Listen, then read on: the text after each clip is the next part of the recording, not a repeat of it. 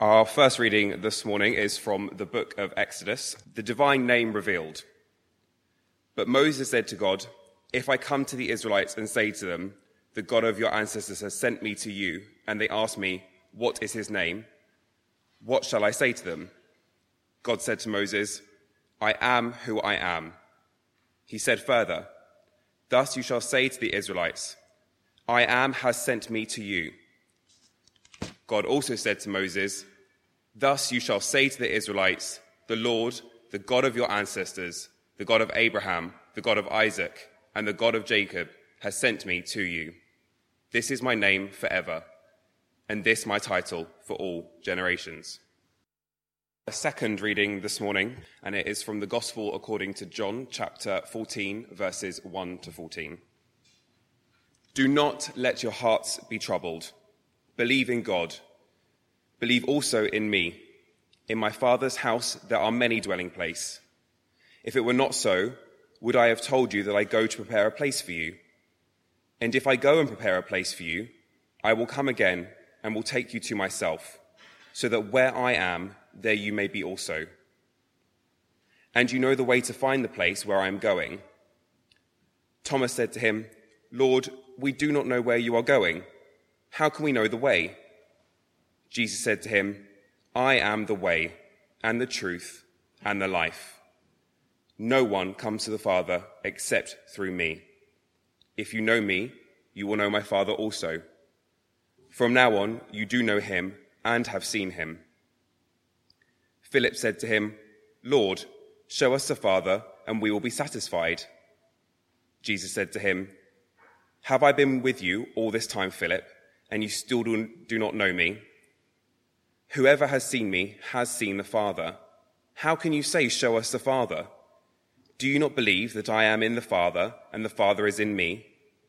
The words that I say to you, I do not speak on my own, but the Father who dwells in me does his works. Believe me that I am in the Father, and the Father is in me. But if you do not, then believe me because of the works themselves. Very truly I tell you, the one who believes in me will also do the works that I do, and in fact will do greater works than these, because I am going to the Father. I will do whatever you ask in my name, so that the Father may be glorified in the Son. If in my name you ask me for anything, I will do it." Thanks be to God. May the words of my lips and the meditations of all our hearts be acceptable in your sight, O God, our strength and our Redeemer. Amen. It may be a function of my line of work, but it seems to me that a lot of people seem to spend a lot of time talking about matters of belief. Do you really believe in God? I'm asked, often by people who are struggling to understand the perceived inconsistency of an apparently rational and sane human being believing something that appears irrational and quite possibly insane. Sometimes the question is more nuanced and comes from a place of personal questioning. Do you believe in miracles? Do you believe in the power of prayer? Will you pray for me? Sometimes the question feels designed to test me. Do you believe in the virgin birth, in the resurrection, in the Trinity? And sometimes the question seems designed to trap me. Do you believe in the ordination of women? Do you believe in same-gender marriage? And so I could go on. Do you believe? Do you believe? Or perhaps more pertinently, in what do you believe? Or even, in whom do you believe? This is an important and surprisingly contemporary issue. And our passages this morning take us right to the heart of this question of belief. We come to this question today as part of our post-Pentecost sermon series, in which we're looking at what it means to be the church, and perhaps more specifically, what it means to be this church here in Bloomsbury. Last week, Ruth started our series by inviting us to consider what it might mean to say that God calls a church. And today we're taking a step back from that to ask the question of who this God that calls us might be. I mean, it's all very well speaking of the church as the people of God. But if we don't have at least a working hypothesis of who God is, we're going to struggle to work out what the church of God might look like. And whilst at one level this might seem like a very straightforward question, at another level it's a very difficult one to answer. So, who is God? Or perhaps even more basic than who is God, we might just start by asking ourselves, is God? Does God exist? Does God exist, says the person from their deathbed? To which I will say, yes, I do believe that God exists. The questions of what God is like, of who God is, of how God can be known, are, it seems to me, subsidiary questions to the more basic question of whether God is. It's not without significance here that when God was revealed to Moses, the name of God was revealed to be, I am. I am, said God to Moses. God is. And what God is not just the first person of the Trinity, but the first person of the verb to be. I am, says God.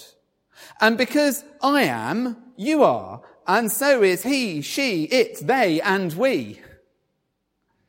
The God whose name is I am is a first-person God.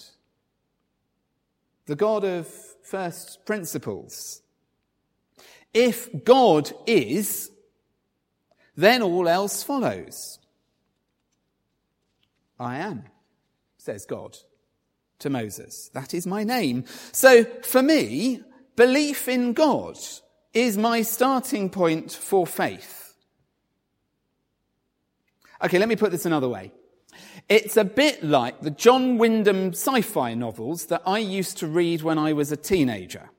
I don't know if you've read any of these. Books like The Day of the Triffids or The Kraken Wakes and The Midwich Cuckoos and so on. Anyway, the thing about John Wyndham's stories is that they are cast as incredibly logical outworkings of one initial basic conceit. As a reader, you're asked fairly early in the story to believe one thing that might not actually be true. And then everything else follows logically. All that is needed for John Wyndham's stories to work is that one initial leap of faith. Come with me on this, he says to the reader.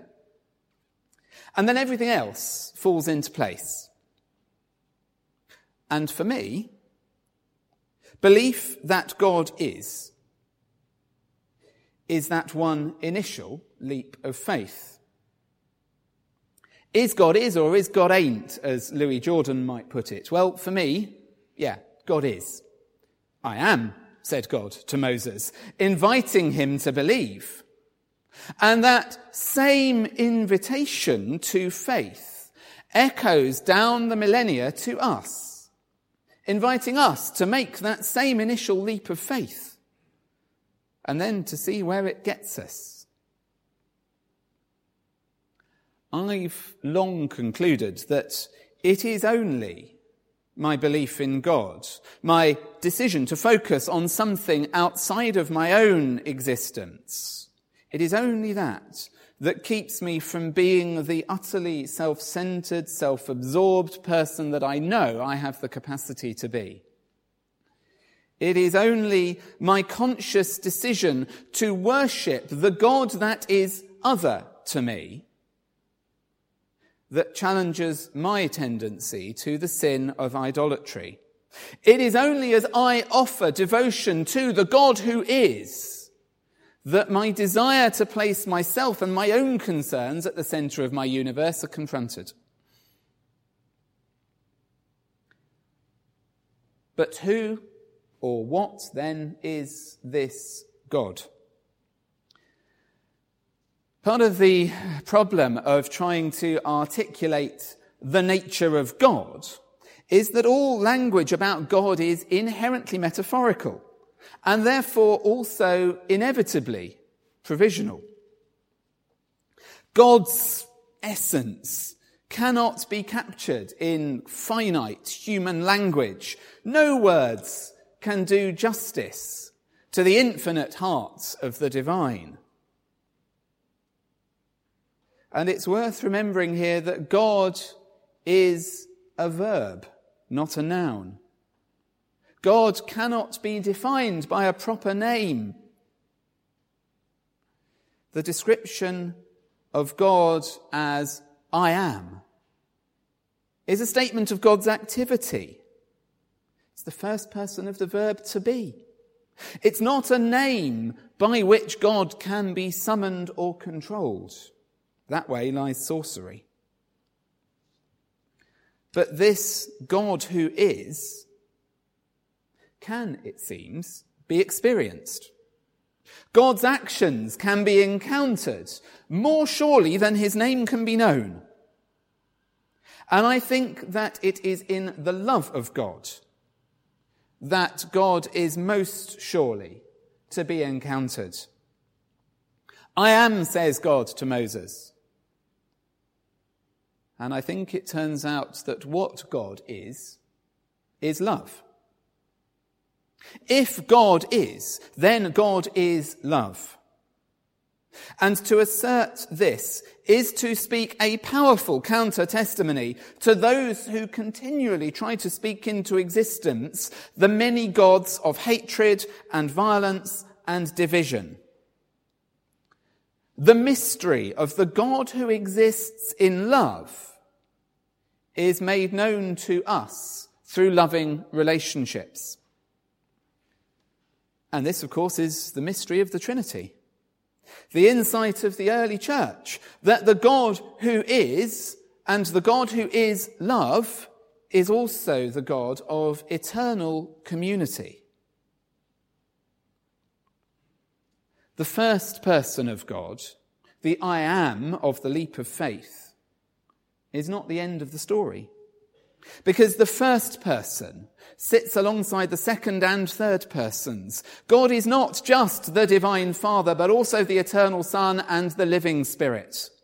The God who is beyond us is known to us in our world and through our lives, speaking salvation into being in our midst. The Word that was in the beginning, calling all into being, becomes the Word made flesh in Jesus Christ. And I do believe that it is through a living, loving relationship with Jesus Christ that the God of love is most fully known to us, as the Spirit of Christ bears witness to God made flesh in the stories of our lives. This, I think, is where that initial leap of faith takes us. At least it does within the Christian tradition. Of course, people believe for all sorts of different reasons. Some of us have simply inherited our belief system. Others will have arrived here by a process of conviction. Some of us have latent belief, which we've not quite managed to lose yet, despite our best efforts on occasions. Others of us, myself included, have what I can best define as reluctant belief. Do you know, I'd really love not to believe.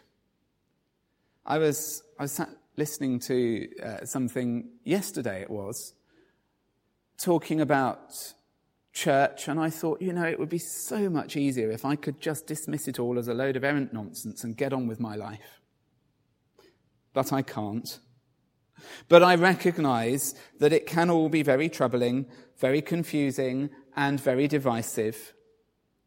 And that's before we even start to address questions such as whether some sort of belief is necessary for salvation. Says Jesus in John's Gospel, do not let your hearts be troubled. Believe in God, believe also in me. It seems that for the author of this Gospel at least, belief in God is intimately connected to belief in Jesus. How do we know God? Well, says the author of the fourth Gospel, we know him through Jesus. But how do we know Jesus? We know him by his Spirit at work in our lives. Belief in God is not based on belief in creeds and confessions and catechisms. Neither is it based on security or stories or scriptures.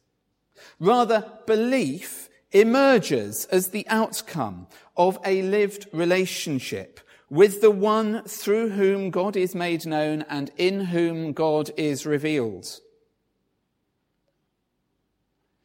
Belief is the product of a relationship. It is not the outworking of a theological conviction. And here I think it's important just to take a moment to clarify something significant. Not all beliefs are equal. I know that's not a very postmodern thing to say, but I'm going to say it anyway. Not all beliefs are equal. Sometimes the concern for balance in our post-Enlightenment society means we end up giving equal weight to very different orders of belief.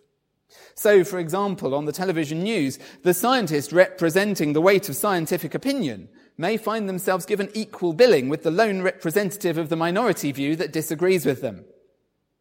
It's the same with matters of faith and belief. Asserting belief in God as revealed in Jesus is not the same thing as, for example, asserting belief in the effectiveness of homeopathy. Despite the very best efforts of some of the new atheist polemicists to equate belief in God to the equivalent status of belief in fairies at the bottom of the garden, they are not actually the same kind of order of belief. Francis Spufford makes this point eloquently. He says, whether God exists or not is unprovable. So for an individual person, whether he exists or not is always going to be a matter of belief. But at the same time, and quite independently, he either exists or he doesn't, irrespective of whether or not he's believed in.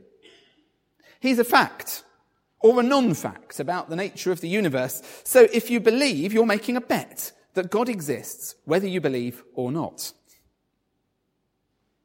So it is that Jesus says, I am the way and the truth and the life.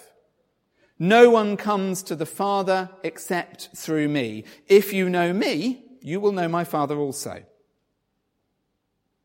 Here we meet Jesus offering the readers of John's Gospel a new and radical path to God.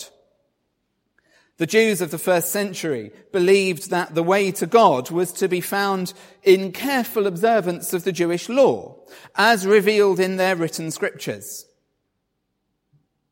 While the Greek and Roman religions of the time believed that the complexities of the pantheon of the gods revealed the path to divine knowledge. And over against both of these, Jesus offers something new, something radical. The way to God, says Jesus, is to be found through lived relationship with the one in whom God is revealed and through whom God is known. So God is not encountered through obedience or observance or ordinances. Rather, he is met in friendship and relationship and revelation. Jesus opens the way to God because in Jesus is to be found life in all its fullness. And in him is the truth that shatters all our defences and disarms all our pretences. In Christ there is nowhere to hide, because in Christ we are most fully known, even as we come to know that which is most fully other to us. When we open our eyes to see the revelation of God in Christ, we are united with the life and the truth that is at work in this complex, fallen, broken world, drawing all of creation into God's loving embrace. When we join our voices in worship, when we name Jesus as Lord, we do it not to make Jesus feel good about himself. We do it because we are sharing with Christ in the re-centering of creation. When we pray to Jesus, we do so not to abase ourselves before the Almighty, but in order to align ourselves and our lives and our world with the one in whom all earthly principalities and powers find their completion and fulfillment. And we do it in rejection of all other claims over our lives that might otherwise demand our allegiance. Belief for belief's sake is frankly pointless. But belief that emerges from a lived relationship with Christ, belief that is sustained by his Spirit at work in our lives, now that's something that has the capacity to change the world. And that is why, underneath all of this, do I believe in God? Yes, I do.